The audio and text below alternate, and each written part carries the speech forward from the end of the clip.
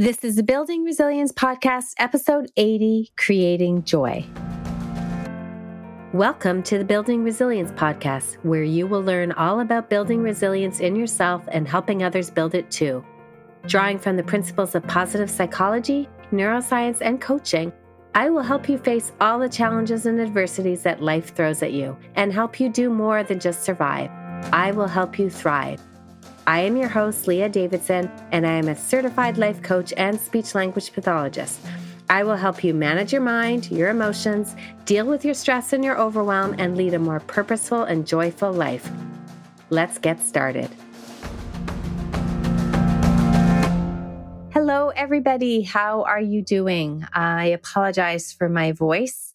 I have a little bit of a hoarse voice today, but I wanted to get this recorded anyway. So hopefully you are enjoying the summer. School is out. Sunshine is out. Hopefully you're getting out as well. If you listen to, I think it was last week's podcast where we talked about the importance of getting out in nature. So hopefully you're doing that. Now, several weeks ago, I was asked to give a keynote at a women's conference, and the theme was meant for joy. And I thought I would share some of my thoughts that I gave at the conference. And the idea is really we're meant for joy. We're here, we're having this human experience, and we are meant to experience joy while we're having it. First, I just want to define joy. And I borrowed from the brilliant work of Brené Brown. Everybody loves Brené Brown. She says, we often confuse happiness with joy. We want to have both in our life, but let's look at the difference between them. Happiness is fleeting. It's a state of well-being. It isn't a way of life that we choose. It is based on what happens to you, not who you are. It's temporary and it's circumstantial. It depends on what is happening around you. You may then not be able to feel happiness based on what's going on around you, but you can feel joy. Joy is not temporary. It's not circumstantial. We'll dive into this in a little bit further in the episode. But it doesn't depend on what is going on around you, because joy is an attitude, an emotion that we can create that comes from feeling connected to yourself and to your maker. You need to be vulnerable in order to experience joy. And joy is accessible to all of us. It's one of the greatest gifts that life has to offer, and it counterbalances pain. Joy is all about being focused on the present, and we can find joy in the here and now. And Brené also talks about how joy is like twinkle lights. And I'm going to read an excerpt from her book, The Gift of Imperfections, because I love what she says. I love twinkle lights. I just had my son get married, and their theme was stars, sun, and moon. And they had twinkle lights everywhere. It was an outdoor tent wedding. And I just love twinkle lights. So let's hear what she says. She says, twinkle lights are the perfect metaphor for joy. Joy is not a constant. It comes to us in moments, often ordinary moments. Sometimes we miss out on the bursts of joy because we're too busy chasing down extraordinary moments. Other times we're so afraid of the dark that we don't dare let ourselves enjoy the light. A joyful life is not a floodlight of joy. That would eventually become unbearable. I believe a joyful life is made up of joyful moments, gracefully strung together by trust, gratitude, inspiration, and faith. So I also shared something that if you've been listening to this podcast, then you'll hear that I've shared the idea many times that life is 50-50. And while I truly believe that we are meant to have joy, along with joy comes all the other stuff. Because how can we know joy if we don't know the opposite? And I love this cute story about two fish. So there's these two young fish swimming along, and they happen to meet an older fish swimming along in the opposite direction. And he says to them, "Morning, boys, how's the water?" In that accent, of course. And the two young fish, they swim on for a bit before one turns to the other and says, "What is water?" Because they don't have a clue. They're always in it. They have no concept of how good it feels to be swimming in water, how it is the way for them to live because they've never been out of water. But if we were to remove them, how much would they be longing for water then? How much would they appreciate the water once they no longer have it? So I like to think of joy as being in water. How do we know joy? Well, because as humans, we happen to spend a lot of time out of the water. Why do we spend a lot of time out of the water? Well, nothing's gone wrong. We do because life is 50-50. So if you haven't heard me talk about it, it's one of my most favorite things to teach because it's one of the things that helped me the most. So basically, we're here to have joy and we are here to deal with opposition in all things. We hear all the time people say you need to be happy, you have to have joy all the time, you need to do things that you feel passionate about, you need to feel good all the time. We need to be 100% all the time, otherwise something is wrong. We say things like, I just want my kids to be happy. And if our kids don't look happy, we ask them, what's wrong? Well, being happy 100% of the time, first of all, would be impossible. But how can we have happy all the time if we know that there is opposition in all things? How could we even know what happy is if we ever knew what sad is? We only know joy when we felt pain. We only know easy because we know hard. How would we know what light is if we've never felt darkness? So it would be pretty much a miserable world if we didn't have the full range of emotions. So if we understand that we are meant to live 50-50, we're meant to have easy and positive and good, and we're also meant to have negative and bad and hard. And again, 50-50, it's not an exact science. Sometimes it's going to be 80-20, sometimes it's going to be 37. But in the end, the point I want to really get across is when we look back at our life, we'll find that there have been ups and downs. Life has pretty much been 50-50. It's been a roller coaster ride where we hit the peaks and the valleys.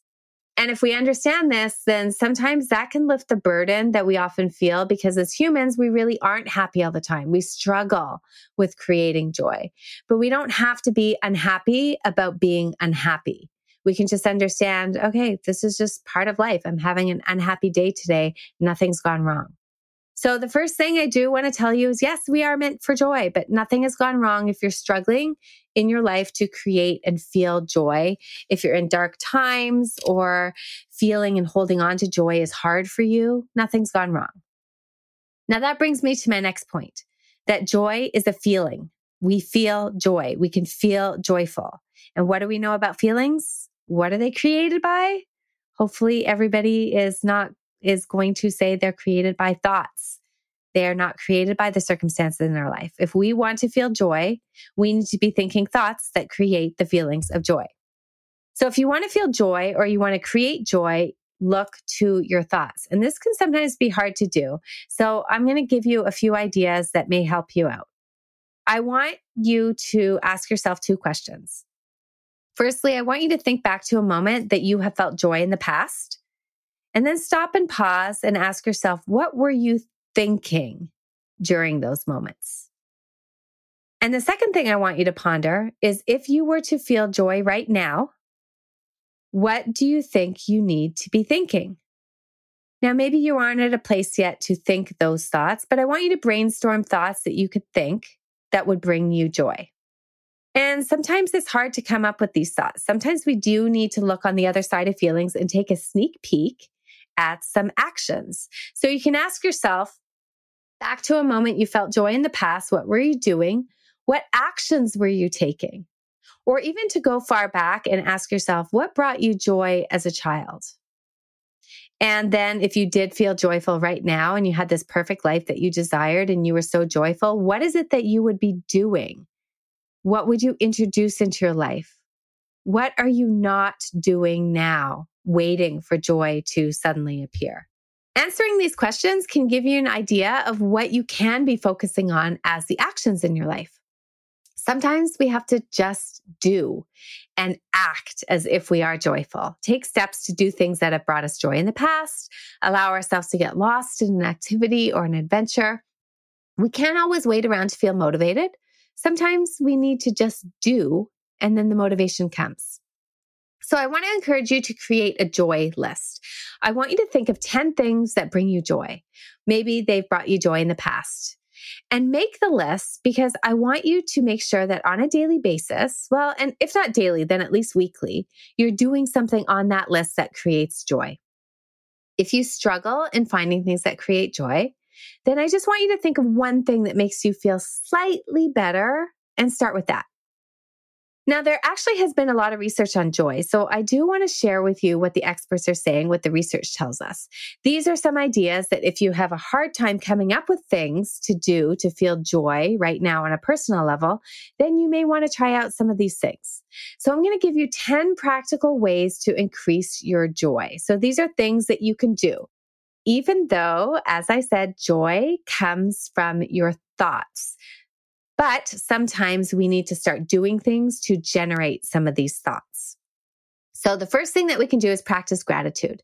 You want to acknowledge the good in your life. Now, gratitude is very closely linked to joy. The more we're able to practice gratitude, the more joy we can feel. And gratitude is really something that anybody can practice. Even at your lowest of lows, you may just be grateful for the breath that you have.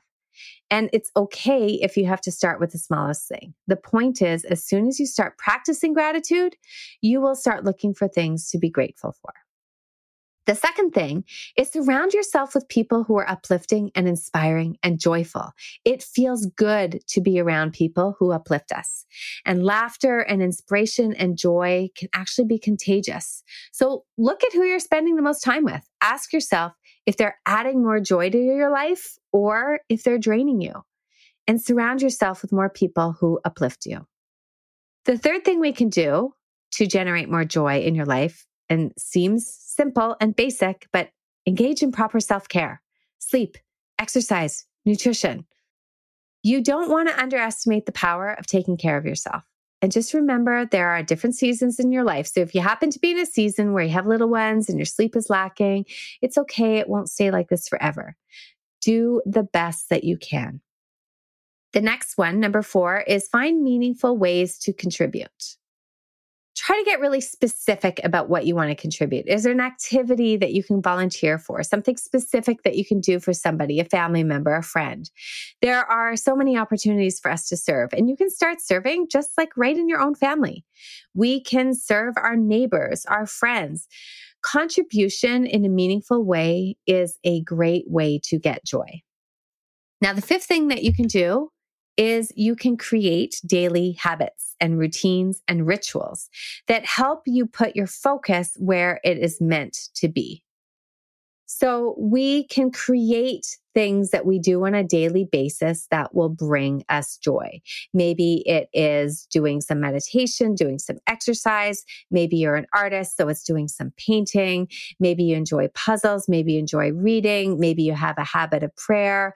Maybe you love reading devotionals or scriptures. We want to be doing things on a daily basis as part of our routine that give us a boost. So create a habit for yourself where you're always including something joyful. Now, the sixth thing is to serve and give generously. When we are serving others and giving generously, we will find joy. However, I do want to caution you that service can be an amazing part of life, but we need to make sure we are taking care of ourselves first. And we go back to the analogy of being on an airplane and the oxygen masks fall. The first person we need to take care of and give oxygen to is ourselves. If we do not do that, then we are at risk of losing ourselves, and then we're not going to be able to serve anybody anyway. So self-care, and I'm going to say this over and over again, it is not selfish. In fact, not doing self-care is selfish because you're not taking care of yourself, and then you're limiting who you can serve down the road anyways. So make sure that your pitcher of water is full before you start filling everybody else's cup. This is such an important point because service, yes, it's a great way to find joy. Serve other people, get lost in service, think of other people, but you cannot do that when you're running on empty yourself. So you have to make sure that you're taking care of yourself and replenishing yourself daily. The seventh thing we can do is to be present and just focus on the small moments. Now, they say that anxiety lives in the future, depression lives in the past. When we spend too much time in either the future or the past, we really do run the risk of not seeing the joy that is in the present moment. While it's important to have goals because they help us focus on our destination, where we want to go, we do want to enjoy the process. We want to enjoy the journey. So you want to be fully present, focus on the small things, because really life is made up of all the small things. Now, the eighth thing you can do is smile and laugh. I mentioned earlier that it is contagious, but smiling and laughter is really contagious. So I want you to right now, while you're by yourself listening to this, I want you to just start laughing.